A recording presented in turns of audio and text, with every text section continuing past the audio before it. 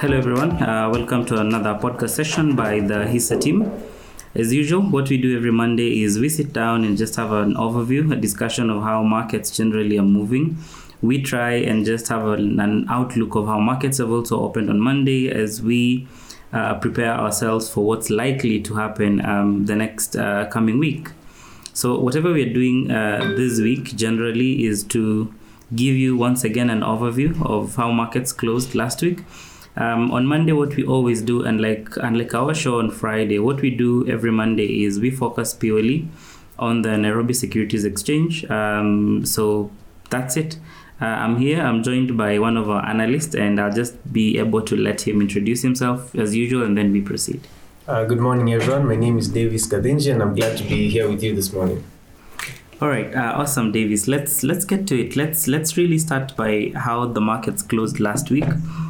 For a very long time, we've been seeing the NSE for the past 3 weeks. The NSE has been declining, but then last week we saw a positive turn on the NSE that starts from the all share index, the 25 and the 20 share index. I know the main thing that people are really looking into is the NSE 20 share index, which is always seen as a major benchmark for the most performing stocks on the NSE, also always seen to some point as an economic benchmark, but also at the same time the all share index as well. So just to give guys the figures, the NSE 20 closed the week higher. It gained about 0.76 and closed the week at 1882.96 basis points. The all share index closed the week at 165.08. That's a 4.1% increase. At the same time, I think it would be important to just note how the markets really closed in terms of volume and turnover, where we are seeing the turnover for the NSE rise as well by about 13%, generally about 13.88%. to 2.34 billion. That's from last week turnover weight was at the previous week turnover weight was trading at total turnover for the week stood at 2.06 billion. Davis, just share your thoughts. Yeah, I believe a lot of the turnover was driven by some of the results that were given out, particularly with regard to banks. So we're seeing among the top gainers were banks such as NCBA, KCB, and the like, who announced decent results and also gave out a dividend, which was good.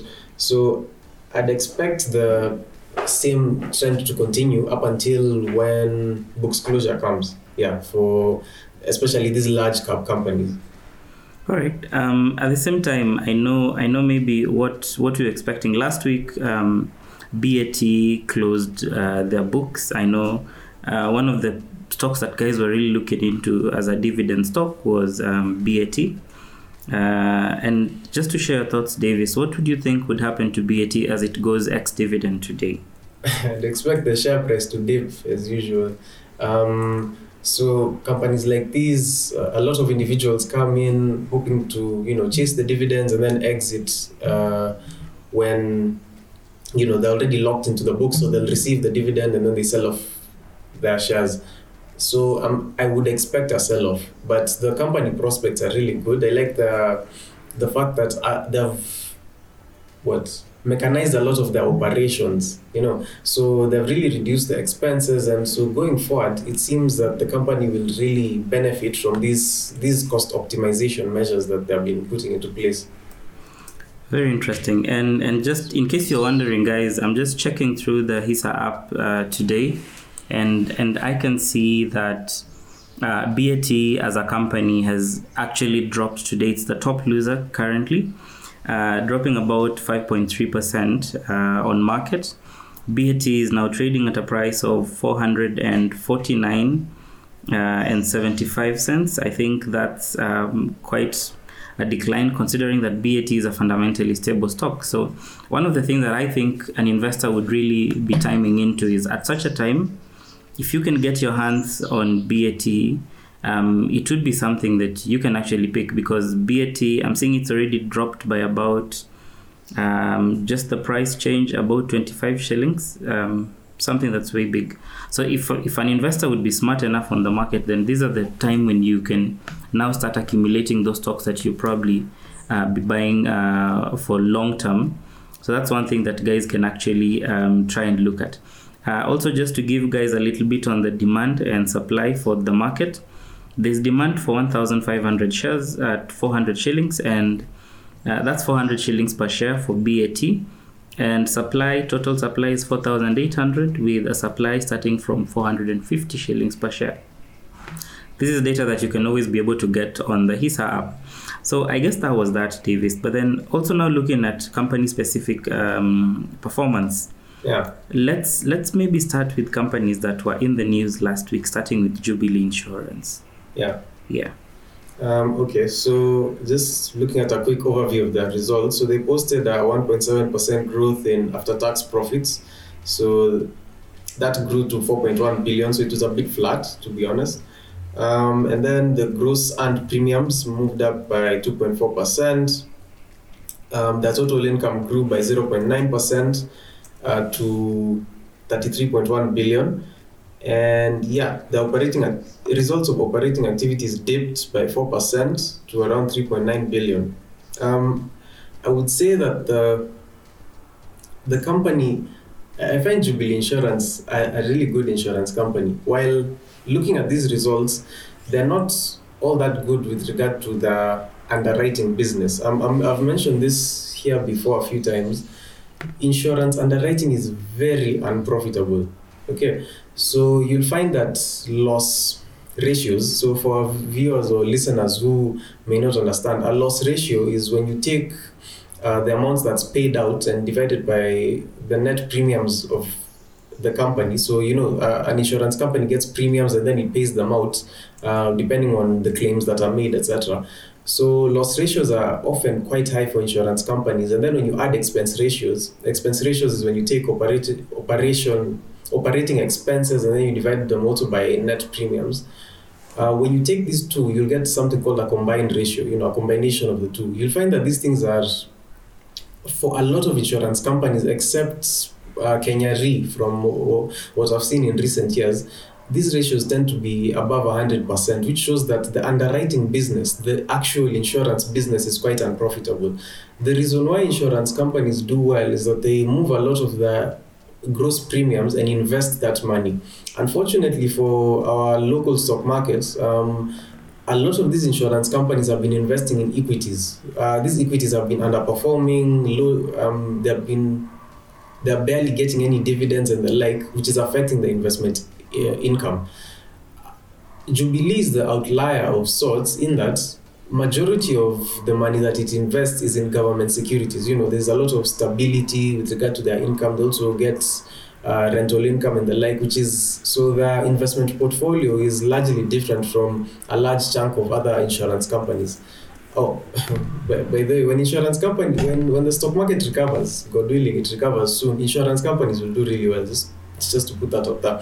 So with regard to Jubilee, I know that they sold some of their shareholding within the company recently. They entered into an agreement with Allianz SC. That's the largest general insurer in the world. So Allianz is supposed to take a majority stake of between 51 to 66%, while Jubilee will retain a minority. And this is in the general insurance business. So general insurance covers property, casualty, cars, and the like. And to be honest, the general insurance business, especially in those particular line items like property and casualty, the returns tend to be significantly lower. So it's understandable why Jubilee would sell a stake and then focus on their medical business that has higher margins. So we're still yet to see the effects of that deal, but hoping they'll be good going forward. It's a good thing that they're focusing on higher margin business rather than this low margin ones, because again, the underwriting business is quite unprofitable. Unfortunately, to note, the dividend payout ratio, the amount of dividends that's paid out as a percentage of the profit after tax, is quite low. It's around 10%. Yeah. Yeah. So if you love dividends, unfortunately, you may not be doing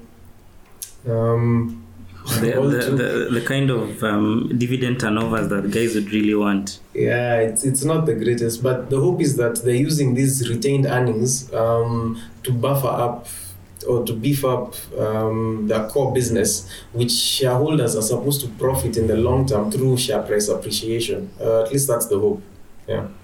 Something very interesting, Davis. I know guys are probably wondering, in short, would you be able to just tell guys what are your thoughts on Jubilee? Do you think somebody can buy Jubilee as a company right now on the stock, on the stock market on the NSE? And also, if guys are wondering, Jubilee is yet to trade on the market, but prices for last week, Jubilee closed at 282 and 25 cents on the market per share. Yeah. So, Davis, do you think guys could buy it? Do you think that it's a good opportunity to buy into Jubilee at this time? Well, first of all, this is not investment advice. These are merely opinions that we are giving. Personally, I'd say hold. Because honestly, you have to wait to see the outcome of them selling this general business line of insurance to to Allianz. You need to see the impact of that, how they optimize the money that's been placed in, how efficient they are at allocating capital and the like, and then see the end result of that. Because it's a bit concerning when you see the underwriting business, doing as high losses as they do. As much as underwriting, honestly, is really there are a lot of losses there. But then the losses are generally raising a little bit of an alarm. Yeah, those are raising a little bit of an alarm, because another company like Kenya Re, theirs are really low. Their combined ratios should be they should be lower than 70%, if I'm not mistaken. So I would say really look into this company. And then depending on how you analyze the future prospects, how you've seen management in their comments give guidance as to the future of the business, how well you think they'll allocate their capital with regard to the medical sector, medical arm of the insurance line. Depending on these factors, you can ascertain whether going forward the company will do really well. But I wouldn't be all too bullish in that particular regard. But these are just my opinions. All right, something very interesting, Davis. Maybe another company that we can touch on. I don't know if you really looked at it, but I hear the results were pretty impressive.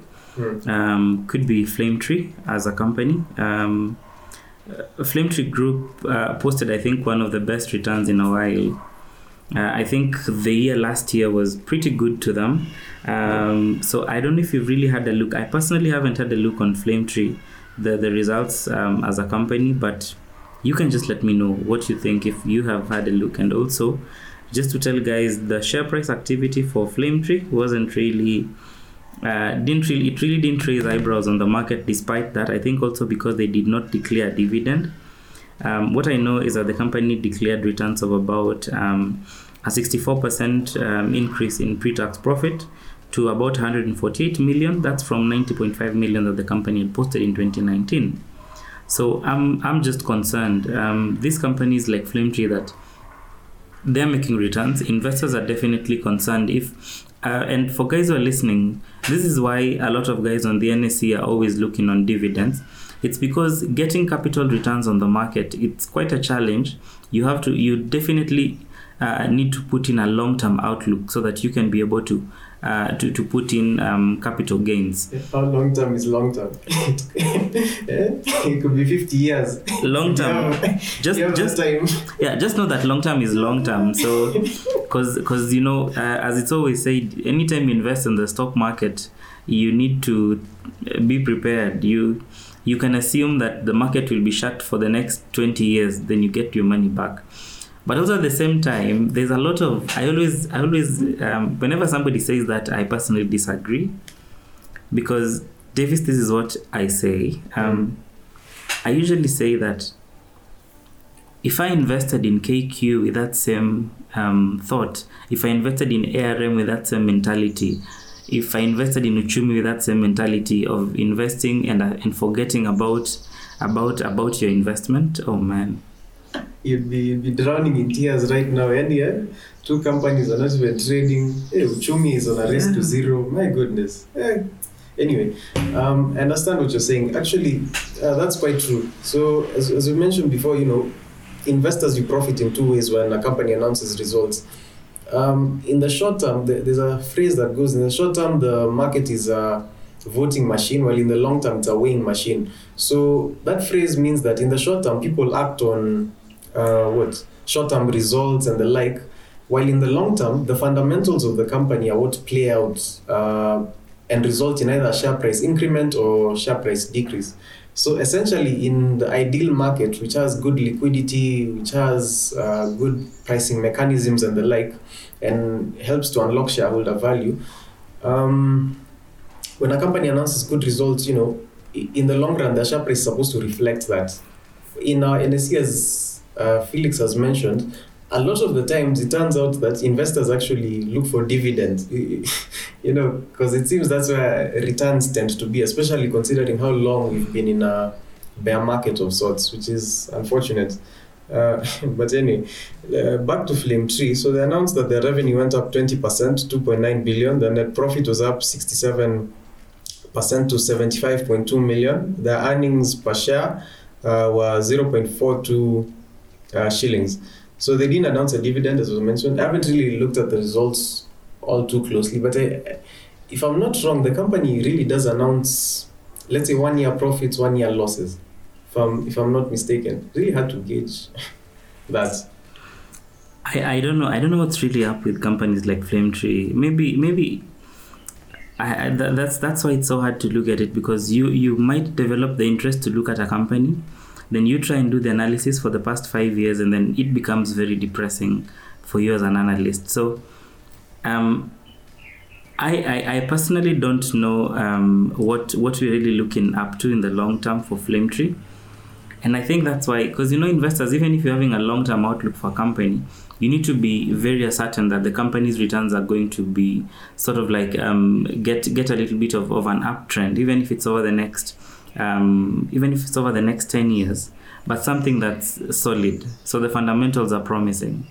For the NSE, on the other hand, companies like Flame Tree will post a profit of 143 million this year. Next year, they will post a decline, another year profit. And then also at the same time, Flame Tree, I think, borrowed about 1 billion last year. Oh. So them making a profit during the time when COVID hit in. So them making a profit of 143 million. It's like Kenya, it's like Kenya as a country borrowing 200 billion and only getting 25 billion in terms of tax revenue. So that's one thing. But by the for listener, tell us, Felix, what does Flame Tree do? Someone could be hearing and be like, I've never heard of this company. Flame Tree, oh my god. Oh my god. So I think Flame Tree deals with a variety of businesses. Whatever they do is they have a few, it's more like a huge company, but has smaller holding companies that do majorly work in the manufacturing sector. Yeah. If you've probably seen these, are they Jojo tanks or these Roto tanks? They're basically products for Flame Tree. If you've probably seen other beauty products like Zoe, Alana Skin, if you probably use in construction, they have BuildMat. So they have a lot of companies that really work in there, sort of like under the company. So it's a small company, but they've really bought into, either they've bought into these other companies or they've bought a lot into these other small companies. So I don't know, maybe the first thing we need to really understand is what business is Flame Tree really moving into. How many people are buying tanks, or are we getting guys, are we having a more efficient water supply system in the country? Because those are some of the questions you need to ask yourself. In the next 20 years, will we still be needing plastic tanks everywhere? Because we've actually started seeing guys, even within homesteads, guys are actually moving to the metallic tanks. How often do you just see a truck when you're traveling on the road? How often do you just see a truck carrying tanks? Guys are now moving to piped water back to their homes. So, yeah, please, that does not mean that Flame Tree doesn't have a future. We still know that the cosmetic side is still also trying, but just how many other cosmetic companies are coming up on a day-to-day basis. So there's a lot of things that we need to understand. Yeah, there was a new cosmetic one announced that's actually supposed to list. Oh, yeah. It's called what? It's called African hair. Yeah, African hair. I don't know what African hair really does. Let me guess. They, do African hair. Because I don't know. Maybe they do African hair. I wouldn't want to comment on African hair because what I know is that they said last week that they would be coming into the NSE. They want to list on the NSE. But it really, one thing that I've really said is companies like African Hair that want to list on the NSE, they need to really understand that investors on the NSE are not like we're not as dumb as we used to be, just so to speak. So I'm sorry. Let me just say it. Let me say this as harsh as it may sound. Investors on the NSE are not as dumb as we used to be. We've been hurt on IPOs and we're not willing to get hurt in any other IPO. So African Hair, if you come in and list any company, African Hair, I know it's a Danish company, but yeah, waiting for their prospectus to come out. So let's wait for their prospectus. Who knows? It might be something amazing. Let's not assume it. Anyway, we should move on. Oh man, I think that's something very interesting. Anyway, we'll wait for you guys there once again. If you come down, we'll also just continue waiting for you. The same way we're waiting for Homeboys to come to the market. Man, when is Homeboys supposed to start trading? I think we're waiting for Homeboys to start trading in the next quarter. For the shares to start trading, because we've had Homeboys listed on the market at 4.66 with a valuation of 250 million. Oh man, we'll wait. Once again, this is not an investment advice. I might be saying oh man and I'm waiting to buy or I'm waiting to sell, but you can buy and sell, make some profit. But that's one thing that we'll be able to also just generally have a look at. So guys, just to also once again touch on a few things. Davis, there are a few companies that maybe we would just want to mention. I know guys are waiting for the main 3 companies. We've already talked about Jubilee, BAT. So I know guys are waiting for Safaricom, KCB and Equity as usual. But before we get into that, Davis, last week we saw TransCentury Limited as a company. It's interesting that on Monday we were actually talking about TransCentury and East African cables. Yeah. TransCentury moved up about 18%, giving guys about, generally from 103 to 122 in share price activity. But then at the same time, we also saw on the loser side, Can General drop by about 10% to 21 shillings and 60 cents. I don't know what your thoughts are, but as you look onto TCL, what I'd want to mention about Can General is it's interesting for Can General, just for everybody to really understand. Can General really had small volumes traded last week. Some of these companies, what we need to start understanding on the market is that most of these companies that trade on the market, they basically move huge percentages, but it's because of the share price activity and the volumes. For Can General, for instance, you'll find that about 400 shares traded last week, but you might just be wondering, why has it gone down 10%? It's just because maybe somebody didn't have an opportunity, a good sell or buy opportunity, so they decided to just come in and just sell at whichever price they can be able to manage. Looking for an easy exit. Looking for an easy exit. I'm always cautious, especially when I look at companies that are trading this low. Looking at TransCentury, the year-to-date performance, they're down almost 16%. As much as in the week they gained 18%. But looking at the share price, honestly, and considering that there hasn't been significant information as pertains to the company, I would say that this is a lot of speculation. So you enter for the short term, possibly when you do your technical analysis, you see that the company has been oversold, you enter a position and you exit quickly. May not be something of significance. And I'd really discourage people from doing such trades because it cuts both ways, honestly. You can enter with the mindset of, this thing has dropped, it's now trading at 1. That thing could drop to 0. The company can announce bankruptcy tomorrow, honestly. I really never understand this mindset of, let's say a company like BAT is trading at 400. That means, of course, to buy 100 shares, you need 40,000.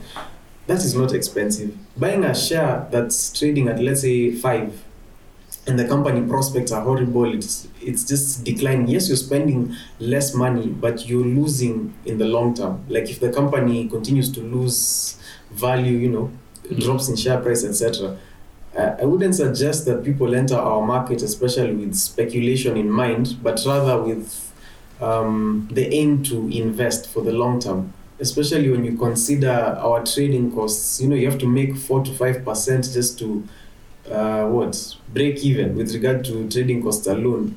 It really doesn't make sense to enter short-term positions and exit. Though I could be wrong. There are those who possibly profit in this. Even though statistically speaking, short-term traders, is it 80% of them who usually fail? Like worldwide. I think maybe just, in my honest opinion, I usually tell guys who come and ask me for advice on trading that if you're looking to invest on the market and going with a short-term perspective, there's a 99% chance that you will actually lose.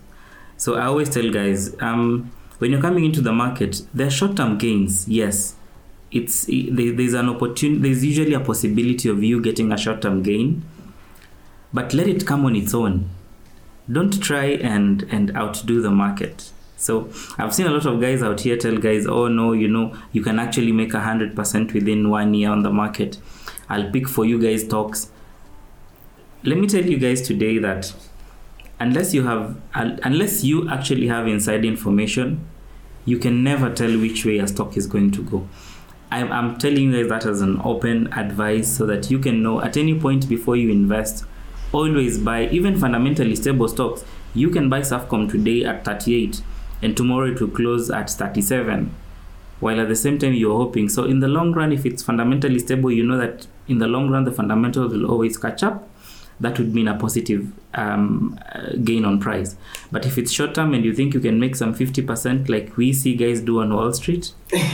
Yeah, and actually, globally speaking, I remember I was reading an article recently that actually advocated that you shouldn't try to beat the market. You can imagine that majority of fund managers don't actually beat the market. This is now using the S&P 500 as a reference point. So it's better to actually be an index investor, to invest in the entirety of the market, even though index investing now comes with a lot of risk considering the concentration on particular portfolios. But anyway, that's another discussion. So it's better to actually invest in the entirety of the market, move with the market as the market goes with the economy, etc., rather than imagining that uko nyumbani, you have like your laptop and everything, you're ready to go. There's a fund manager out there with teams of people and analysts and the like. They're looking at the stock market 24/7 and they're trying to get, the 10% returns. Then you imagine you can beat them and still the market beats the majority of them on a statistical basis. It really is unlikely. It's usually said that in the end the house always wins. Yeah. So guys, and the house is never the fund managers or you. At any point the house is the person who's going on the opposite side. So always just do your in-depth analysis, do your fundamental investing, but always don't get into the market with a short-term outlook. As an investor and as an investment banker as well, usually what I tell guys is if you're coming into the market and you know very well that you're looking into holding that money for less than 1 year, I won't lie to you that we can be able to make things change. But nevertheless, guys have made money. There are guys who bought Nairobi Business Ventures, not knowing that it would come back trading at 5 shillings. Yeah. I know a few guys who bought about 100 shares and it came back trading at 5 shillings and 55 cents before the end of last year. So yes, sometimes you can make these returns, but just as we mentioned, have that long-term outlook. But also at the same time, just get to really understand that these are not they're not guaranteed returns, mostly on the market. unlike bonds where you really have data for bonds, you know that the coupon rates or money market funds, markets are, okay, I wouldn't say the word, but markets are a mess. But at times markets are really good. I know I'm saying things that, oh man, sorry guys. But then, so Davis, maybe one thing that we can also touch into that guys are really interested in is last week we saw a lot of activity on Safaricom. Safaricom last week held, and I think it's becoming a little bit of a cliche, where every Monday we have to say that Safaricom had more than 50% in terms of trading on the market. But it's the truth. I mean, that's where all the money goes. Okay, a lot of money goes. Large funds tend to hold. Actually, there's a report that came out recently with regard to what public entities hold, so NSSF and the like. A lot of it, is just government securities and equities. Equities, of course, are focused on the 5 stocks. The 5 companies: Safaricom, Equity, KCB. Just know them off. Oh my God! It's EABL, BAT. Yeah. So I don't know, but last week Safaricom had about 51.2%. That's generally, just as we always say, Safaricom had more than 50% in terms of the total week's traded value. Safcom closed the week a bit higher, 5.79% at 38 shillings and 40 cents. That's from 36 shillings and 30 cents where it had closed down last week. So the turnover for the market, just so that you understand, the turnover for the market last week, the total turnover was 2.3 billion and Safcom traded 1.2 billion. Wow, it's quite significant. And then looking at it in terms of activity, general foreign activity, we're still seeing foreign investors taking advantage, because the whole of last week on Monday, foreign investors held about 55.9% of the total market participation. On Tuesday, 78%. On Wednesday, 55% again. 73% on Thursday. And then on Friday, we are seeing about 65%. And for you guys to really understand just how foreign statistics really work is that when foreigners are not in our market, our turnover is very low. An example is when the market turnover was on Monday, when foreign activity was at 55.9%, our market turnover was very low, at about 394 million. And I would explain to you guys what it really means when we have a turnover of less than a billion on the market. Really, to just explain is that our market, the total overall activity, and generally also to explain how investment banks would also be able to be hit when market activity is low, is you find that when foreign or fund managers give you an order to make on the market, they will always give you both the buy side and the sell side. So if our market turnover is at about 394 and we're seeing foreign participation on that day, foreigners took about 220 million.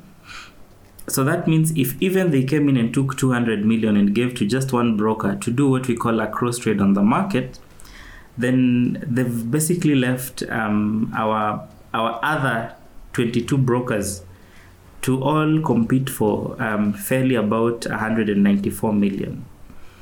Yeah. If another guy came, if a fund manager who's now a local individual came into the market with 50 million or 100 million, they've actually left 21 brokers on the market to compete for about 94 million. So I think, it's really foreign dominated. So the foreign investors really are taking advantage, and I think local investors are not taking advantage of the market as well, because our local investors, first of all, we're always looking for stocks that are trading at lower prices. If it's these ones that are trading at higher prices, we always feel like we've been hit onto them. Yeah, and then also investor education is a real issue in Kenya. I know less than 10% of the population actually invests in stocks, statistically speaking, which is unfortunate. I think we need to invest more in investor education. But you know, Davis. Not really. I don't really mean to hit on the NSE with this, but last week we saw that the NSE is actually charging guys to train you. The NSE is charging to tell you what a stock is. The NSE would charge you. And I saw that one. Somebody had actually challenged the NSE. I hope they'll take action to it. But on the other sources, I think it really needs to start with the NSE. I'd really want to mention that I've seen a few companies, mostly investment banks. I've seen both NCBA and Ganges Capital really pick up on investor education actively, doing almost week-to-week webinars. I think that's something that's been good. But also not to mention, we're seeing HISA doing a lot of investor education, like what we're doing today, purely investor education, and it's for free. So that's one thing I'm really hoping that we'll be able to just have a look into at the end. So Safaricom, Davis, just as we're speaking, do you think that Safcom would likely continue this upclimb in terms of share price? Yes, of course, as usual. Its long-term fundamentals haven't changed significantly. The only thing you'd ever actually be concerned about is if they're forced to spin off the M-Pesa division, or if Airtel takes up more market share in light of the company being forced to share its infrastructure. I saw a report that was tabled actually in that particular regard, that infrastructure is supposed to be set up such that legislation is supposed to be set up such that Safaricom can share its infrastructure. If that happens, that would mean that more people are likely to move to Airtel because lower costs and the like. It might actually force Safaricom to reduce their prices, which would be good for consumers. It would be bad for capitalists because now they've set up the infrastructure, then you're forcing the company to share it with others, which is not the greatest. But consumers would really profit. Safcom itself would likely lose market share. They've actually been losing a lot, not that much, but they've lost. Airtel commanded around 17% of the market. Now they command around 27%. So if they're forced to share infrastructure, Airtel, it would likely become a duopoly at some point. But then that hasn't happened yet. So I think in my opinion, Davis, I think that shouldn't happen, man. Yeah. It's like building your homestead and then you're being given guys to come live there. Yeah, to generally you're now being told to just give guys your house. You start giving guys rooms. Yes, Eric. Very interesting discussion. It feels like today you guys are on a rant. You're not sparing anyone. Anyway, on matters Safcom, I also feel like, and especially on Airtel, I think a few things might work in Airtel's favor slightly, in the short to mid-term. I think their merger with Telkom might still be back on, given that ESCC cleared them, although they have not formally announced that they are going back to the table. But I feel like even the infrastructure sharing, that legislation, I don't think it will do them eventually much good, because even at the moment there is mobile money interoperability, but they haven't really used it, as people thought that it would actually make people adopt Airtel money more. Yes, there's I think the report said about 170k agents now use, Safaricom agents actually now, transact Airtel transactions due to that law, but we haven't seen really Airtel's money or Telkom, T-Cash, that percentage of market share in mobile money rise, because I think Safaricom still controls 98%. So yes, the infrastructure might be a boost in the short term, but I feel like Airtel's best bet is the merger with Telkom for two reasons. First, because Telkom actually has very good infrastructure. In Nairobi, yes, if you look at even their 4G is quite much better than Airtel, so that might actually boost them. And even countrywide, Telkom actually has average and better network than Airtel, so that might play to their advantage.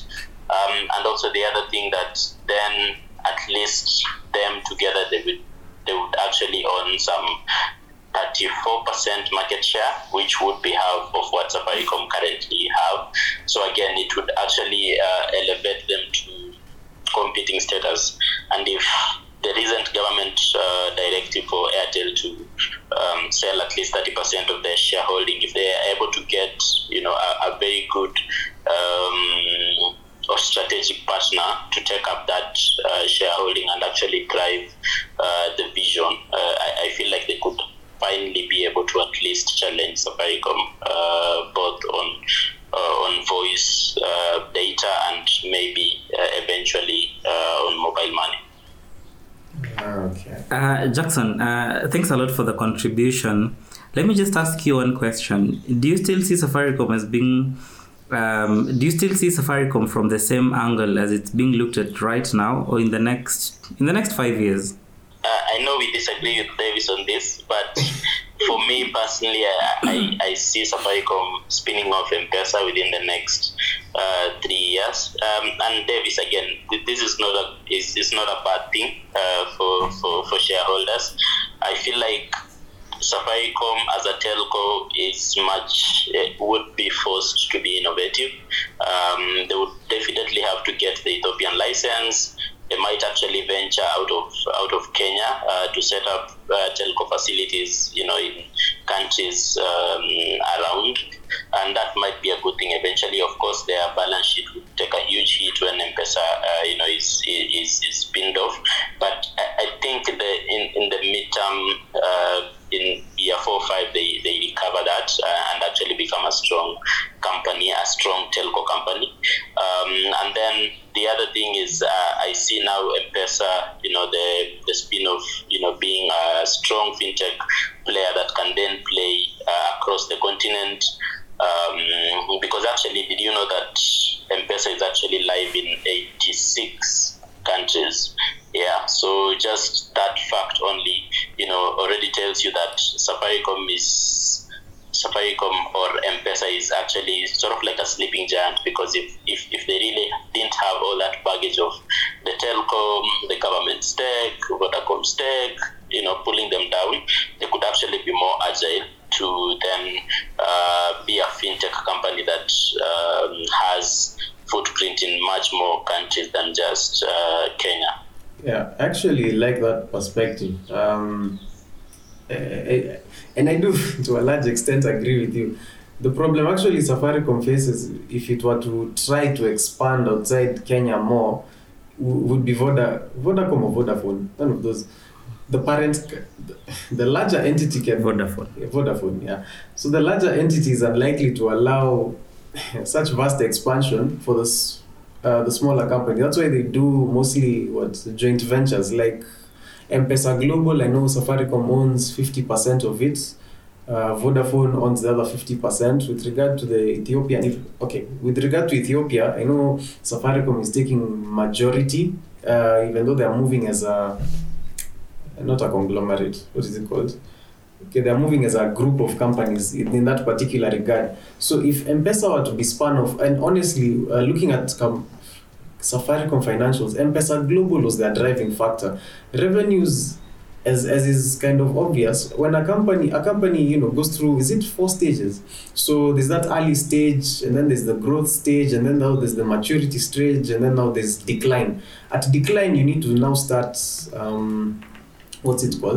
you need to now start adapting to the environment. You now need to look into new business lines and the like. And all things considered, while that move would force Safaricom to really innovate, I really do struggle in seeing markets that they can be innovative in other than the Ethiopia, because of the, let's call it, oversight by Vodafone, which is now, in more countries than Safcom, and it will stay as such going forward. Just to clarify to guys, it's actually Vodacom. Oh, it's Vodacom. Yeah, they're usually confusing. Yeah, so Vodafone used to hold the majority stake back then, and then they moved it to Vodacom. So I know that's one thing.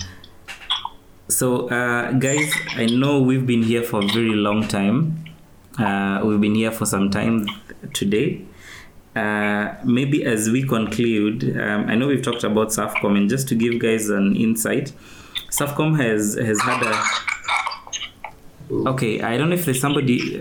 so generally, just to tell guys how the company is trading right now, and you can always be able to check this. You can be able to check this data through the HISA app. I'm seeing Safaricom as a company has traded at a price today, is trading at about 38 on the market. We are seeing demand at about 712,000 and supply at 396,000. That's total. So that means if you want to buy Safaricom right now, you can buy them at 38 shillings. But the offers, the demand is slightly lower at about a stable demand is at 37.8 shillings. And I'm also seeing Kathy is saying with 52-week trading range of 25.95 and 39.9 generally. And I think this is up to Davis. What would be the best entry price, entry point for Safaricom? It really does depend on, do you value Safaricom as a telecommunications company or as a what? As a money transfer service. It depends on how you value it, because people have been saying it's overvalued since it was like at 19 or something, and now look, it's at 39. There's a lot of noise out there. Yeah, so do you value it as a tech company? Do you value it as a telecom company? It really does depend. I need to look at the charts to see, if rather a pullback is imminent or anything, because it seems like no matter what happens, the company just keeps on going up. In a bear market, it still goes up. There's a global pandemic, it still goes up. So, yeah. Guys react, but then investors will overreact. So I know as we look onto the insurance sector, we'll take an in-depth look next week. I'm seeing there's a file that has been shared, and I know Davis will have a look at it, and we can be able to have a discussion on that next week. Finally, as we end today's session, as we start wrapping up, I'll just share with you guys a few insights. You can always get data that I share with you through the HISA app, and even the recordings for podcasts like this one, you'll be able to get it later on the HISA app. I'm seeing Equity Bank, which we had mentioned earlier on, is trading at a considerable discount in my opinion. Equities demand is 510,000 and supply is 226,000. Equity Bank currently is trading at a price of a stable demand is at 38.55. So generally, when we mention a stable demand or a stable supply, that means generally where the bulk of the demand or where the bulk of the supply is at. So usually, as what I would tell you is, whenever there is a stable supply at a certain price, you can either bid with them or bid just slightly above that price. An example is if Equity Bank is trading at a price of 38 shillings and 55 cents, if you wanted to buy Equity Bank today on the market, don't get in and buy it at 38 shillings and 95 where the supply is. You can always bid on the market, and this is what I know. When we touch on public education, this is where local investors really also miss out. Is most of us usually want to buy on the market. Very few of us would bid on the market, and also some of us would always bid way too low. An example is if equity is trading at 38 shillings and 95 cents, why would you go and bid at 36 shillings? Surely. You have a long term view. Okay. You're waiting for it to drop even more significantly. Who knows? With the dividend drought and everything. Yeah. But I think you can, if the stable supply is at stable demand is at 38 shillings and 55 cents, you can bid at 38.50 or you can bid at 38.60, where some investors have just put their bids right now. On the other side, on supply is spread out quite evenly. We are seeing supply from 38 shillings and 95 cents, and also some supply at 39, then 39.50, all the way to 40. But then the greatest supply today on Equity Bank is at 42 shillings and 50 cents. And just to tell guys, considering the margins that we have on our market, unless something really happens, something big really happens, for Equity Bank to move from 38 shillings to 42 shillings, I'm guessing they have that mindset because equity and KCB tend to move together, and the KCB is currently trading at 42. All right, so yeah, actually. Yeah, and also, sorry to cut Felix off. It's okay. A bit short. We have some, results that we're looking forward to. Unfortunately, we don't normally have a calendar of sorts that shows this company is announcing results on this date, this one on this date. But notable companies are like Bamburi. I would expect them to release the results this week, maybe the one after, so we can have a look at that. Also waiting on Nation Media. Those will be quite interesting results. And then I know Erika Suma is really waiting for Nation Media. Yeah, and others like Britam. Yes, Jackson.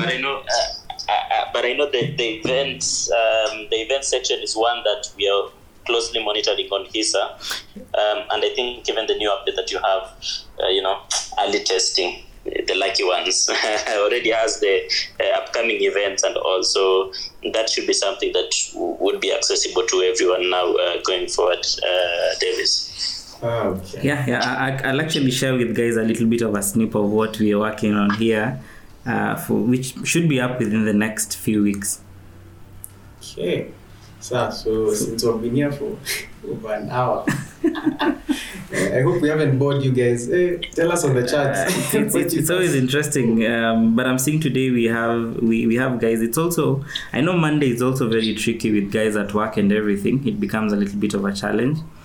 But also for you guys, just to give you a final overview, we've mentioned about KCB. Demand for KCB is at 273. And you guys don't want to guess the supply.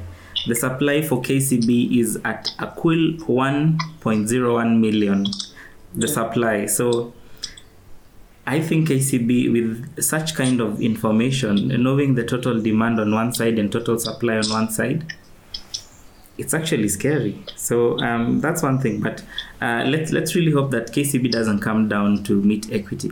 So if you're always backing your equity sentiments on KCB, it would really be interesting just for you as an individual to just have an overview of what KCB investors probably are also having a same sentiment and referring to equity as a benchmark. If you're hoping that Equity Bank is likely to move from 38 to 42 where KCB is trading at, then Davis, how about KCB investors who are at 42 and they're scared that KCB will come down to 38? Right. So those are just various scenarios you can always get to look into on the market. But let's really hope that this will be able to have a turnaround generally as markets move. So I believe that's it, everybody. If you have any question or any comment, please feel free, share it with us on the comment section. On the app, below every podcast, there is a comment section where you can just tell us your concerns on every podcast. And then also for those of you who are with us on the Investors Open Room on Telegram, please always feel free and just let us know your thoughts on the session. Yeah. Also, don't forget to get HISA app on your. Just get the HISA app. If you have the app and you haven't signed up, just sign up. It will open a lot of other opportunities and other features as well to you on the market. So thank you all and have a lovely week ahead.